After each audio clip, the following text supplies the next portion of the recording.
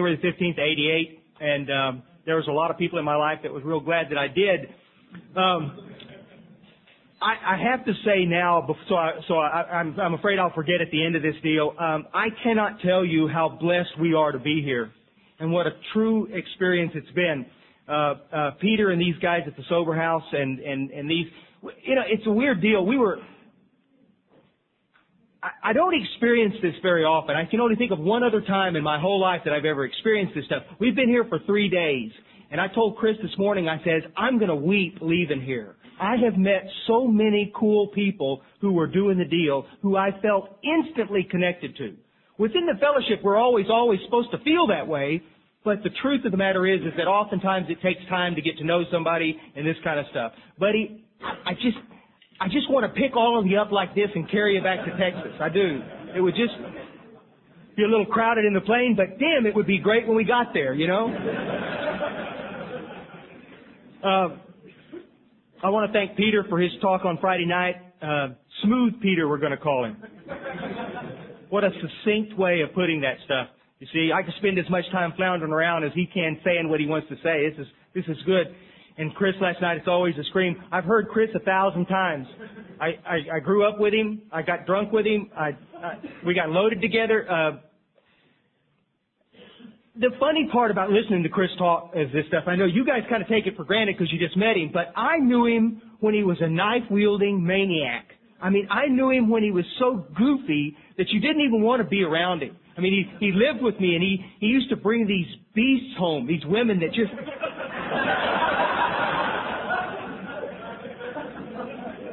You can imagine what our household was like. I've got this wife that loves me and is getting very nervous around my alcoholism, and Chris is living with me, and he's full blown in his alcoholism, and I've got this little daughter that's 4 years old, and she's all freaked by the whole deal, and I mean the place is just a nut house, and to see the way things are today, it's an amazing deal. It's a deal in contrast of where we were and where we are now.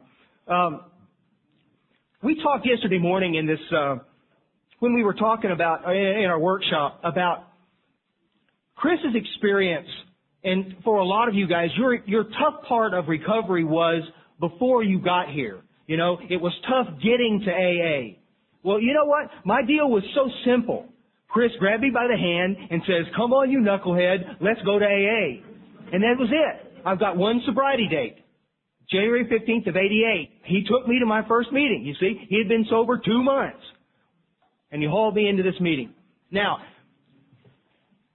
but I know that some of you are just like me, though, in that once you got to AA, things didn't get real swell, I mean, if you take booze out of the picture, things are going to get some better, right? They do.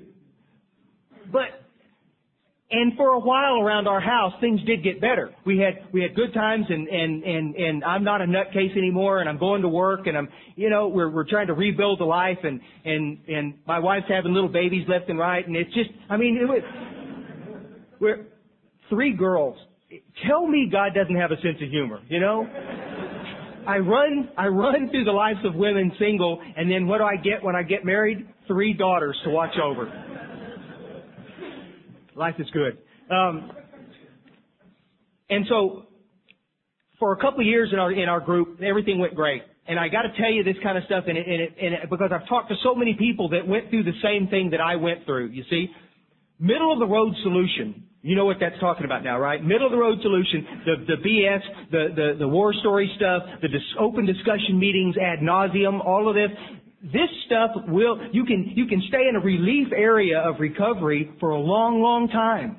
You see, just not drinking is better than being a drunk, you see, but it is not the freedom that we seek. It's not the freedom that we want, you see, but for so many of us, we miss that part because nobody ever showed us that there was another way. I was not around anybody that exemplified freedom in alcoholism, freedom in AA. They all got hung up in the fellowship part of the picture. You understand how that stuff is, In short order, in a couple of years, I'm convinced that recovery from the disease of alcoholism is about going to as many meetings as you can go to and getting as many friends and drinking a lot of coffee and telling a lot of off-color jokes and You know what I'm saying? It was just staying busy doing that kind of stuff. Well, the problem is if you're a real deal alcoholic like I am, you'll run out there downrange some and then you'll just flat run out of steam. You see? Then the meetings, how many of you guys, I need some hands. How many of you guys have ever gone to an AA meeting and left more screwed up than when you went? I knew it! I knew it! See? And this is the deal. And so we go and we sit and the meetings get goofy and there's no solution. And we know there's no solution. Deep inside, we know there's no solution, but we don't know what else to do. We're terrified that we're going to go back and drink or use again. So we'll just stay and we'll just keep coming. Well, what happens to a lot of us, and that's the reason why success rates have gotten so bad within our fellowship worldwide. It's not just here, it's every place. Is that we run out of steam and we get sicker and sicker. Untreated alcoholism. You see, the discussion meeting, the open discussion meeting, and those crazy meetings do not treat the spiritual malady. They do not treat the internal condition that's kicking your rear. You see? And that's what's so devastating about the deal. And so we do what we have to do. We get sicker and sicker and sicker until we have no choice but to treat our alcoholism. And how does a good drunk treat his alcoholism? He gets drunk. He gets drunk. Or he uses, you see? And that's why it's so tragic, you see? And then then the fear creeps up because you're terrified now of what's happening. You know that the solution is not in the meeting that you're in. And so you go, what do I do? You see, I'm convinced that most people that go back out don't want to drink. There just was no solution there and they had no choice but to drink. Drunks drink. That's what we do. I'm never surprised. Guys I sponsor, when they call me in the middle of the night, Myers, you'll never guess what happened. And I'm going, I can hear this gal's high heel shoes on top of a bar someplace. He's in some strip club someplace. And I'm going, yeah, I know exactly what happened, man. I know exactly what happened. The middle of the road solution kicked your butt. And you're back there again, you see. So imagine, if you will, how crazy I'm feeling at 7 years sober. I'm 7 years from my last drink and my last drug. And it's all coming apart. Chris has now moved away. He doesn't live with us anymore. He lives down in the hill country. So he's 300 miles back down toward the center part of Texas. And I'm still going to these 6 meetings a week. And I'm still going. Just trying to hold it together. But I'm just unraveling everything about my life. I can't stand my job. I cannot stand the woman I'm married to. I cannot stand those kids. The spiritual stuff is just choking me to death. You see?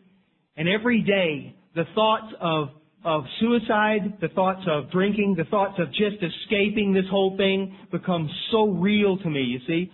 I never, Scout's honor, I never thought about killing myself when I was drinking before I sobered up. But at 7 years sober, it's all I can think about. It is the only solution that seems to be a solution. Dang, you see? So I go, one night, we got these little 7-Elevens. They're like little ice houses. I guess you guys got them here, little grocery stores. And I'm standing in front of this beer cooler, and this lady's tapping me on the shoulder, going, hey, mister, are you going to get something or not? And I just kind of went like this, and I realized where I was. You see, I had no business being there. I'm just kind of checked out in front of this glass cooler looking at these 12 packs of beer, you see. I don't know how long I'd been standing there, but obviously it was long enough to hack this lady off, and she said, get out. So, it just I had no business being there, guys. I'm not there picking up eggs and looking at the beer. I got no reason to be in that store except to get drunk. I'm that close to my drink. And I went back home and I called Chris and I said, Chris, you've got to help me again, buddy. I'm dying here. And Chris is happy, joyous, and free, and he's gotten plugged into a bunch of big book thumpers, and he's got a great sponsor, and he's doing the deal like this. And the contrast is so real, you can taste it. So Chris says, don't do anything stupid, and I'm going to be in Dallas for an AA talk in 2 or 3 days, and I'll see if we'll ask around, and I'll see if I can find you a literature-based meeting. And oh, by the way, this is what Chris is telling me on the phone. Oh, by the way, haven't I been telling you for 3 years to get out of that group? Yeah. But you understand that. Everybody in here that's sobered up in a group, you understand what that allegiance is to that group. You feel so tied to those people. They're your friends. They're your buddies. They know everything about you. You love these men and women, and you cannot stand the thought of leaving and going someplace else. You see? Even if you know you're dying. That draw is so strong. Well, I got to look here a second, see. I didn't notice what time I started, and I don't want to talk over. I'm so sorry. I guess I could wait for the smokers to start edging toward the door, and I know it's time. 60 seconds, click, and 13 people will head that direction. So this is what happens. I'll make it quick. Chris comes to town, and he gets hooked up with this group of big book thumpers. And Chris calls me, and he says, "Buddy, I got the guy. Go see this man." I'm going, "Well, Chris, I'm kind of busy, and I'll just." Chris says, "Let me get this straight. A week ago, you're suicidal, and you think you're gonna check out, and now you're telling me you're too busy to go call this man. Well, screw you. You see? I mean, it's kind of like that." And he says, "Here's his name and telephone number. Do what you want to do." Well, I go see this guy, and I knock on his door, and the door opens, and here's this crusty old guy standing there, and he looks at me, and he looks down, and he looks back up like this. And he goes, "Where's your big book?"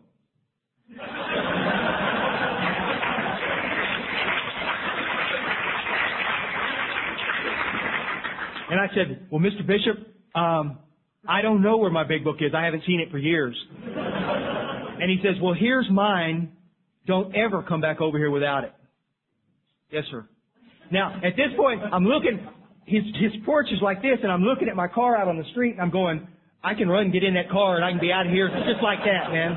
You see? I know that I'm getting ready to walk into uncharted waters for this old boy. So I get in there, and he starts taking me through the work. And it's quick, and it's fast, and it's not painless, but it's embarrassing, you see, because I'm 7 years sober, and I'm having to admit to this old dude, I didn't admit it at first, but he figured it out. I didn't know anything about what's in that big book. And that's why when we talk to you guys, if you don't pick up anything from this weekend, what I'm praying that you'll pick up is that you are responsible for your recovery. The book tells us that we placed ourselves beyond human aid. It's true. Your group's not going to keep you sober. Your buddy's not going to keep you sober. Your sponsor's not going to keep you sober. God's going to keep you sober. And the only way I know of that effectively gets you free of the crap and gets you cleared way to God is this big book. And you've got to know what's in it. You cannot be spoon-fed AA. You cannot be... You know what I'm saying? You can't. You see? And that's why it's so hugely important that you have a big book and that you know what's in it. And then when you go into that sick meeting and Sally Sue starts talking about something goofy, you know it's not AA. You know it's not in this big book. You see? I didn't know that. People kept talking about stuff and I'd go, yeah, that sounds bitchin', man. I like that. Yeah. And the whole time I'm thinking it's in here. You see? And so when it comes time for this man to stick out his hand and say, "Would you please help me with this work?" I go, yeah. Well, let me tell you what Sally Sue told me one time. And I start telling him about this goofy stuff that she said. It sounds great. Did Sally Sue mean me any malice or any harm when she told me that? No. But it was not a message with depth and weight. It was not our message. It was not our solution. It was Sally Sue's goofy opinion about what recovery was about. And the saddest part of that stuff is guys, my doctrine in AA became Sally Sue's goofy opinion. And Bob's and Bubba's and Joseph's, and you got the picture, right? I have this big collective mass of crap that's guaranteed to kill you. It's guaranteed.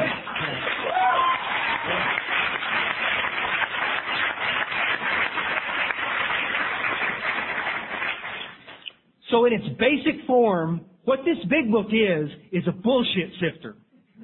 It is. It's a crap sifter. What we do is that we take everything we hear in Alcoholics Anonymous and in CA and some of our sister fellowships, we take everything that we hear and we sift it through the words in this book, and we find out what's truth and what's opinion.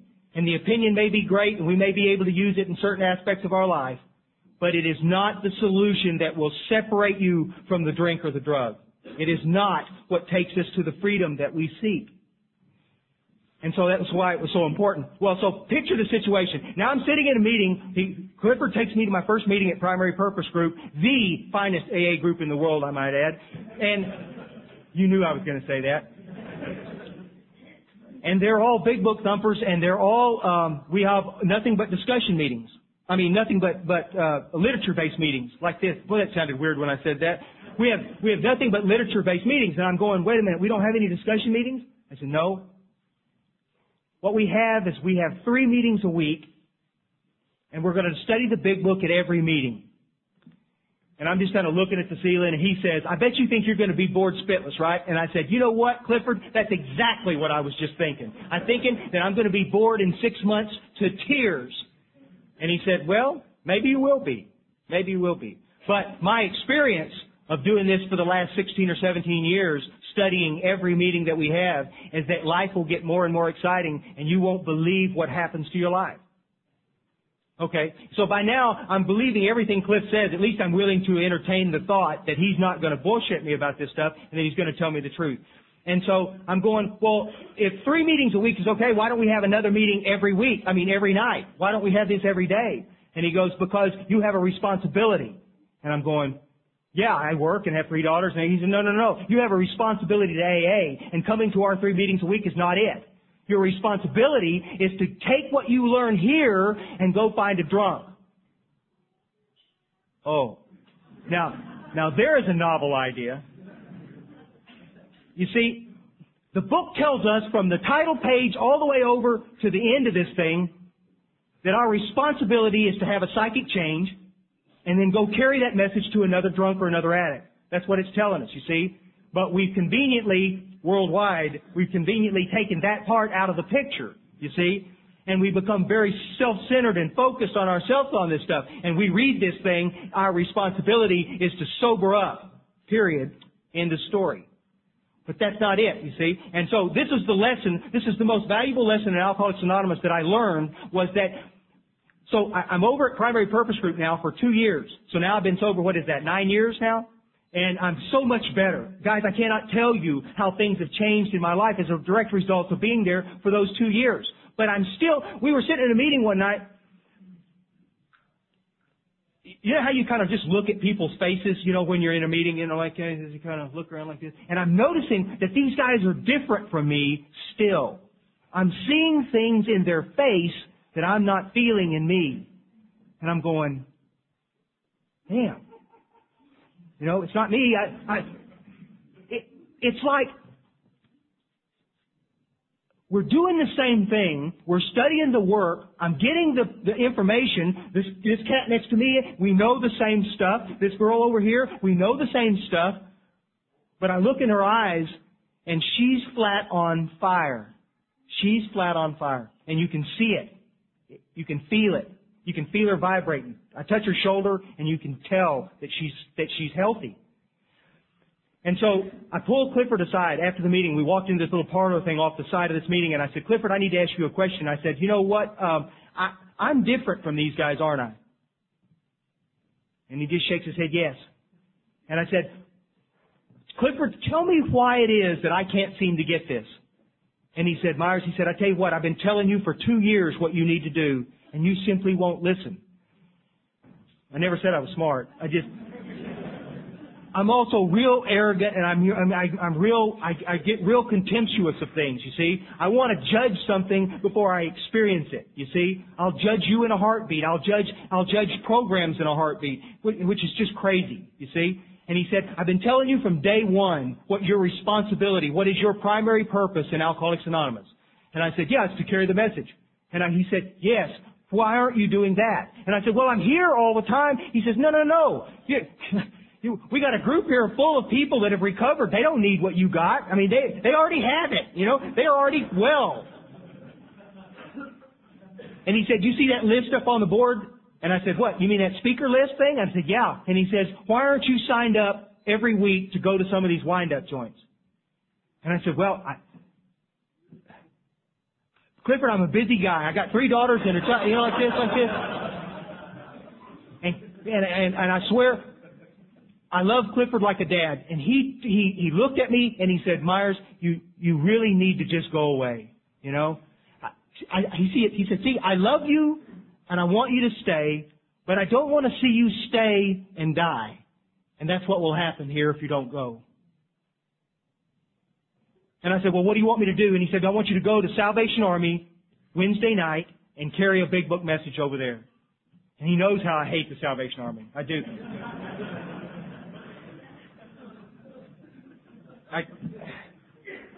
I'd rather talk anywhere than the Salvation Army. I love it now. I go every Sunday night to the Salvation Army. I love it now. But in those days, it's the sea of black men we just can't seem to, it's just, I'm judging them and they're judging me and it's just a nightmare and stuff. So I said, okay, Clifford, if that's what it takes, I'll go. Now, the reason I'm telling you this stuff here, guys, is because this is the path that every one of us walk. Everybody that picks up a big book of Alcoholics Anonymous, everybody that's in a fellowship of CA or NA is faced with this dilemma.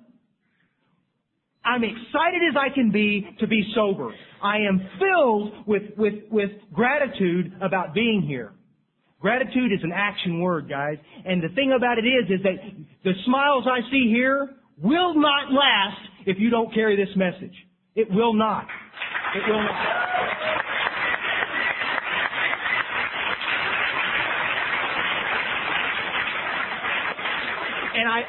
And I love every one of you. And you can pretend I'm your big brother, man. And I'm telling you the truth. You'll run downrange and the steam will let out of you and the spiritual stuff will just fall by the wayside and you'll be going, what happened to it? What happened to that Sunday morning when we were all jazzed up? You see? I'll tell you what happened to it. You selfish, self-centered son of a gun. I'll tell you exactly what happened. You took the greatest gift that God ever gave man, a chance to help somebody else free themselves of this stuff, and you kept it to yourself. And there ain't nothing in this whole wide world that'll kick your ass faster than that selfishness and self-centeredness, you see? And that's what Clifford and those guys have been trying to tell me. Our group conducts 23 meetings a week outside of the free meetings that we have. Every night of the week, our group is out carrying a message of recovery to some wind-up joint, to some hospital, some jail, some something. Hundreds of us out there doing this stuff. Our group, one time we figured it up, talks to almost 800 people a week carrying the message from this book, you see. Because it was so important to understand. And once you understand the concept that that's your job and you get back and look at the book again, you realize that every page screams that word. Every page tells you that that's what your responsibility is, you see. If you had your big book, let me just read this to you real quick. Step 12, which you all know by heart, but I want you to listen to this. Having had a spiritual awakening as a result of these steps, we tried to carry this message to alcoholics and blah, blah, blah, blah, blah. The first line of this thing, having had a spiritual awakening as the result of these steps, we tried to carry this message. What was the message we're supposed to carry? That we had had a spiritual awakening. That's it. How simple could that be? You guys that are crawfishing away from 12-step work because you're afraid, what are you afraid of? It said right there what we're going to do. It's that. You got a job to do. Your marching orders today is to get plugged in with somebody, go through the work, have that psychic change, that spiritual awakening, and then go carry that message. The new guy wants to know what that sparkle is in your eye. You see? Early AA, the reason they were so successful is that they didn't get watered down and fragmented with all this other stuff. They didn't get all the other issues involved. They didn't get all the other stuff. They didn't give a rat's patootie how bad your day was. They didn't care. You see? What they cared was, has this man had a psychic change yet? And if he hasn't, why? That's what we want to know. When I'm working with guys that I sponsor, God bless every one of them, when I sponsor those guys, I only want to know two things. How much time did you spend with God today? And how much time did you spend carrying the message of recovery to another alcoholic? That's it! I don't care about your crappy day. I don't care about your screwed up relationship. I really don't give a rat's, you know what, about your job.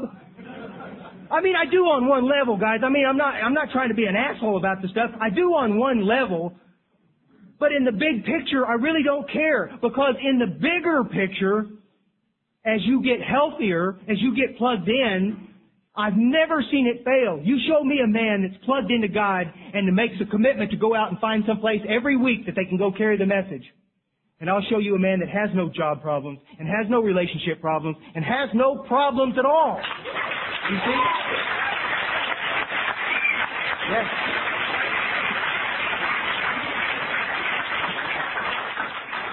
I'm not making light of the problems, guys. Scout's honor. I'm not making light of them. I understand life looms large and things get complicated and some of our lives get really tore up at times.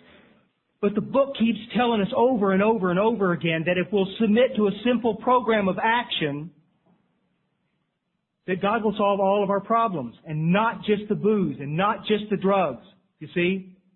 It's an amazing thing to see. The two common threads that runs through our big book are willingness and action. And look at how many times those themes are repeated in the book as you read through there. We know you're here today. We assume that everybody here wants to take the necessary action. We know that you're willing because you're here. You see? What separates the men from the boys, what separates the people that get hung up in the fellowship and those that are willing to get involved in the program is this thing about action. It's an amazing thing. I'll go talk to a group in Dallas, not mine, but I'll go talk to another group in Dallas, and afterwards, and I'll talk about this same stuff. I'll talk about how important it is to get commitments and to go out and to carry what we know to be the truth to somebody trying to recover. And afterwards, I'll have 15 men come up afterwards and say, "Can you tell me where you go to carry the message?" And I got a list. I carry it with me. I said, "Here it is. There they are. All the places that we go, here are the times, here's my telephone number, call me and we'll go." Well, when do you go next? Well, this is Monday night, we go Wednesday night. I go to a place called Homeward Bound, which is a Skid Row wind-up joint on Wednesday night. Have been for 6 years. And I say, "Come with me." And they go, I've heard it 1,000,000 times. They go, "Well, you mean this Wednesday?" "Oh, well, and there it is. And I'm going, yeah. Have a nice life, you prick. It just drives me to distraction. You see, what we do is we walk lockstep right up to the point to where the freedom is, and we stop, just like this. You see, everything you want in life, everything you dreamed of in life, everything your wife wanted, everything your daddy and mama wanted, everything you wanted is right there. And we stop. Just short of it. You see? Damn it. And I keep wanting to reach out and grab them and jerk them through, and they won't come. You see? You have to understand. Freedom in this deal is like a big old fire, right? I'd love a fire today. God dang. It's like a big old fire. It's like, and everybody within the fellowship is dancing around the outside of the fire. But in order to be free, you have to go through the fire. And yeah, it's weird in there, but when you come out the other side, you're completely changed. Completely changed. You see? Go through the fire. Do what you have to do to go through this stuff. Study the book, have that psychic change, and then go through. You see? And once you're on the other side, you'll go, son of a bitch, this is the coolest stuff I've ever experienced. And you'll get, well, we'll talk about that. I want to relate a couple of fast stories for you because I think that the stories tell you in a better way what happens in these cases when these guys will submit to this deal. Quickly, I'll tell you, there was this guy named Terry that I met. Chris has heard this story. Chris, you can go smoke.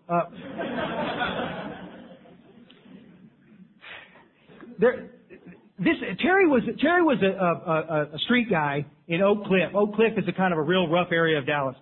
And he was living on the street, and he was sleeping in the back of a pickup truck that somebody had left on the side of the road in the middle of the summer. And the bugs had eaten this guy up, and he had just a pair of shorts on. That's all he had. And he was drunk. And a gang, a bunch of hoods, found him one night laying in the back of this pickup, and they drug him out of the back of this pickup by his ankles, and his face was the first thing that hit the ground. So imagine, if you will, I'm talking at this treatment place, and I'm standing at this little podium thing like this, and I got these guys out here, and I'm looking across at these faces of these busted up drunks, and I look over here, and here's Terry with this red hair sticking up like this. It looked like a gerbil had licked it all out of place. It was just kind of like this, and his face is all bloodied like this, and his teeth are gone. And the guy just looks like a mess, and I'm thinking, all right, I'm not that healthy. In my arrogance, I'm thinking, God, don't let that man ask me to sponsor him. He was just so scary looking. I mean, he just, well, you guessed it. God had better plans and other plans, and afterwards, this man makes a beeline to me, and he says, I'm going to die if I don't get some help, and it sounds to me like you know what you're doing. Would you carry me through this work? And I said, yeah.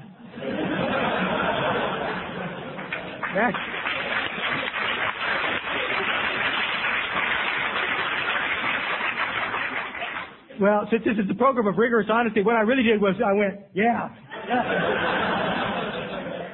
Terry was not real clean. And so we go do this stuff. And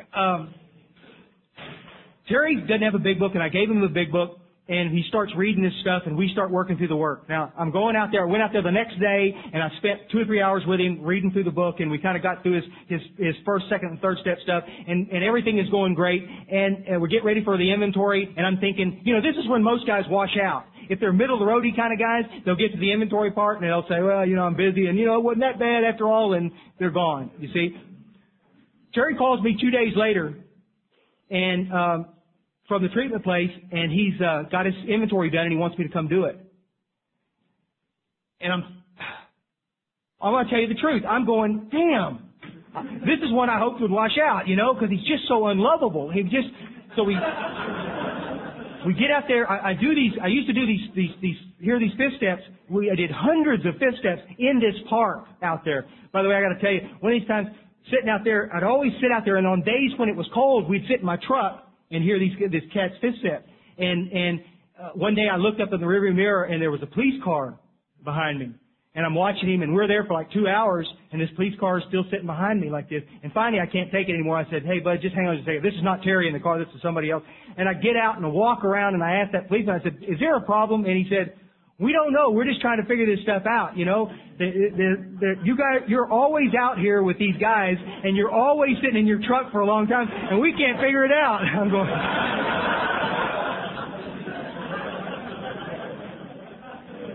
I don't know. Some of the things we have to go through to do this. So anyway, today we're sitting outside. Now, I got to tell you this. I'm not gay, but I got to tell you this. I flat fell in love with Terry that day. There was this. We were sitting at this park bench, and he's looking over my shoulder this way, and the sun is setting behind me, and the sun is shining in this guy's eyes, and I go, this guy's got the damnedest green eyes you've ever seen in your life. And at the treatment place, they made him cut his hair all short, so he's got the short red hair and these green eyes, and when he closes his mouth, he looks great. But he starts talking. Now, you guys, you have to understand now, this is less than a week from when he was pulled out of that truck, okay? And so here he is sitting there at this park bench telling me his fifth step, and we're going through this stuff. And he's seeing all of his truth, and he's seeing the stuff like this, and we get finished, and I said, Terry, tell me what you just saw. Tell me what you know now that you didn't know before. And he said, Myers, well, I see that I'm a selfish, self-centered son of a bitch, and I made lots of bad decisions based on fear and selfishness. And I went, yeah! That's it. It's every sponsor's prayer that a guy will see that truth. You see, Terry realized that the booze wasn't his problem and the drugs wasn't his problem. He's a selfish, self-centered guy, and he's full of fear, and he makes all kinds of goofy decisions based on that. And that's where the drama of his life came from. It didn't come from the booze. That's why so many of us, when we stop drinking, we get sicker and sicker, and the drama continues. Because we still got the selfishness and self-centeredness and the fear kicking our butts, you see? And we've got to get rid of that. And that's what the inventory is about. Because if you can see that, you can identify it. And if you can identify it, you can take it to God in step 6 and 7, and you can get clear of it. And there is no feeling in the world greater than knowing that you've got an ironclad picture for the first time in your life. You've got a picture of what you really are. And sometimes it isn't very pretty. You know, sometimes it's not. I simply could not look at myself in the mirror. When I did my fifth step with Cliff Bishop, for weeks, I could not look at myself in the mirror because I realized the illusion is that the booze is my problem and I only affect me. You know? And we know how crazy that crap is, you see?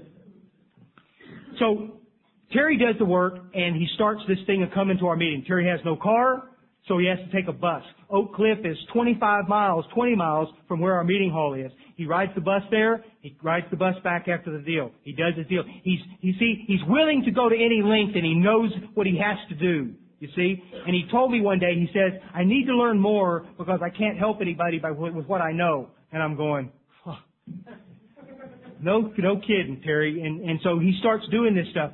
Well, Terry comes in one day and he says, Myers, I need to borrow $5 from you. I said, Terry, I already told you I don't loan money to drunks. And he said, it's important and I'll have it back to you tomorrow.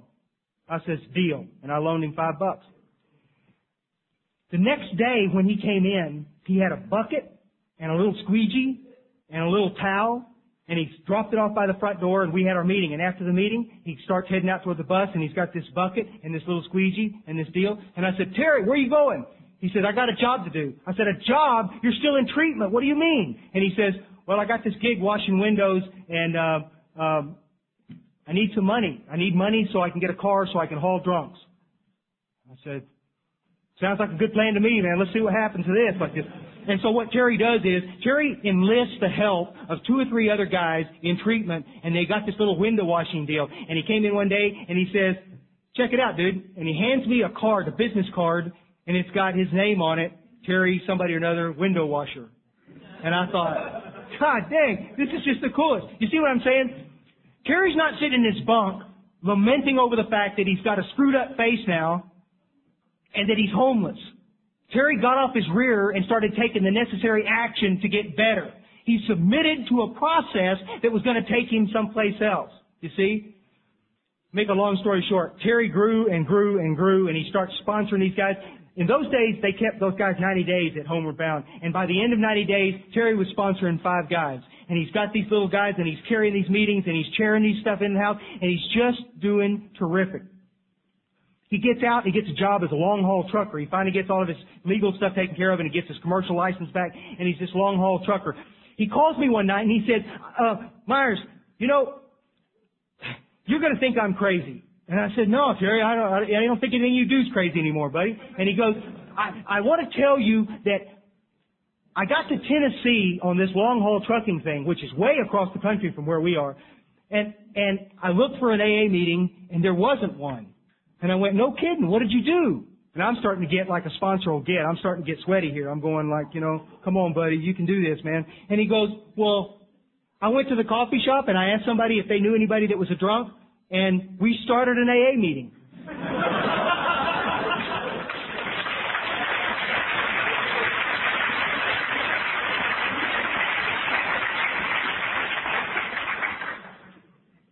And I'm looking at the telephone like this, and I'm going, excuse me?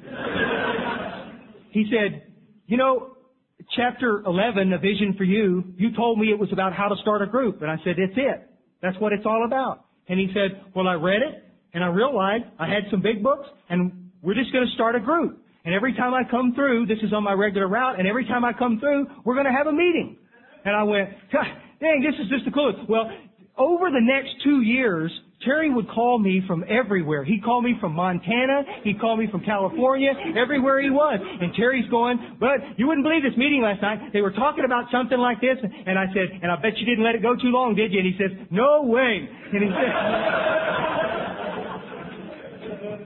you know, sponsors dream of coming across guys that are like this, that get all jazzed up and want to do this kind of stuff. Terry's living in Montana today, and he's got a wife, and he's got some little babies, and they're freezing their ass off in Montana. And go figure. But he's doing the deal and doing what he needs to do. You guys get the drift, right? You understand what the deal is. My greatest fear in AA is that when I come across this kind of enthusiasm, this kind of cool stuff, that what will happen is that you will hoard it, that you will keep it for yourself, and that you'll get focused in on each other as buddies, and you won't realize that there's thousands upon thousands upon thousands of drunks out there that will die unless they get the message from you. It is nothing but arrogance on our part to assume that these guys will hear about AA and that they'll get here, or that they'll hear about CA or NA and that they'll get there. It won't happen, guys. Our world is full of drunks and addicts that will never hear the message unless you're there to carry it. You must be there. And it is not comfortable in the beginning. But after a while, we were laughing the other night. Somebody asked me, I think I shared this with you Saturday morning. Was that yesterday? It seems like forever. God, it's just like... some guy asked me one time, he said, Myers, you know, you've been coming out here to this place for 6 years. Why do you do it? And I wished I could have told him some esoteric answer. I wish I could have told him something cool. But the truth of the matter was, and I had to come to grips with it, 12-step work is the funnest thing I have ever done in my whole life. I would rather 12-step some drunk than I would anything else. There's maybe only one thing I can think in life that I like more, and we can't talk about it from the podium. And my wife would have my nuts on a lodgepole if I did, too. But once you experience what it's like to get face to face with somebody who is dying of an incurable disease, of something that is chronic in nature and destined to kick their ass. Once you get into a situation and you see them go from, screw you buddy, to, well, can you tell me a little bit about this stuff right here, to, God damn, that's pretty cool. Do you think I could do something like that? You see, once you experience that stuff, Dara Vasquez, I'll bust her anonymity for the world too, like this. I love this girl with a passion. She's an AA Nazi, and she's just what a gal. She's been through the ringer. But she's one of these women in AA who is strong in the Word and works with I don't know how many hundreds of women she's worked with over the years.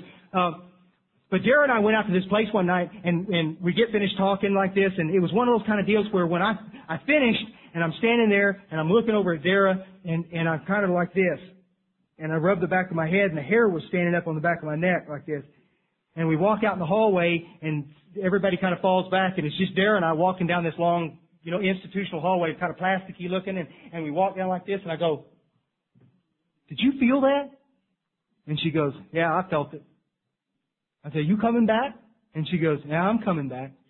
And buddy, it was that kind of feeling that made me know that this busted up drunk had a purpose in life. You see? Our arrogance tells us that we're important. Our arrogance tells us that we are special. Well, you know what? Collectively, we've made a pretty big mess of things, haven't we? I mean, our jobs suck, our relationships are bad, our kids hate us and scared of us, and you see what I'm saying? But to be able to come to grips with the fact that my solution now has taken me to a place to where I am no longer the man that I was. You see, I wanted desperately not to be a bully. I wanted desperately not to be so full of fear that I wanted to hit everybody I saw. I wanted desperately to not be able to not have to drink a beer before I went to the grocery store. You see? I wanted so desperately to be able to walk into my living room and have my kids not duck. You see, they were so... In my house, when I opened the front door, you could go 1, 2, 3, click, and you could hear the back door close. My kids would leave. You see, because they don't know what I'm going to be when I get home. They don't know whether I'm going to be some goofy maniac that's wanting to push everybody around. You see, I'm a scrawny guy. I didn't need to tell you that. I'm a scrawny guy. And when I was a kid, I was even scrawnier. And I used to get the crap kicked out of me all the time. I hate a bully more than anything on God's green earth. There's nothing I hate worse than a bully. And yet that's what I had become. You understand? That's what I've become. A physical, I pushed my wife and I pushed my kids and I manipulated them and I yelled and I was just, you got the picture.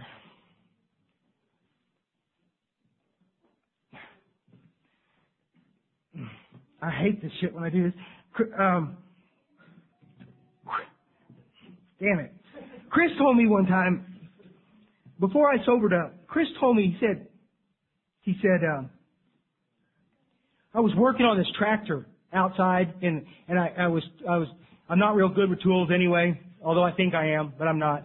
I kept dropping screws in the grass and losing them, and it was just a mess, and I was getting so furious. I'd been drinking beer all morning, and it was like 2 o'clock in the afternoon, and you know, my gut's sticking out to here, and you know how it is when you drink all day, and you're just so full you can't, and I'm trying to bend over and pick up these screws and find out what the deal is, and I'm just, you know, my head's goddamn red, and I'm just like, I want to pass out, I feel so bad.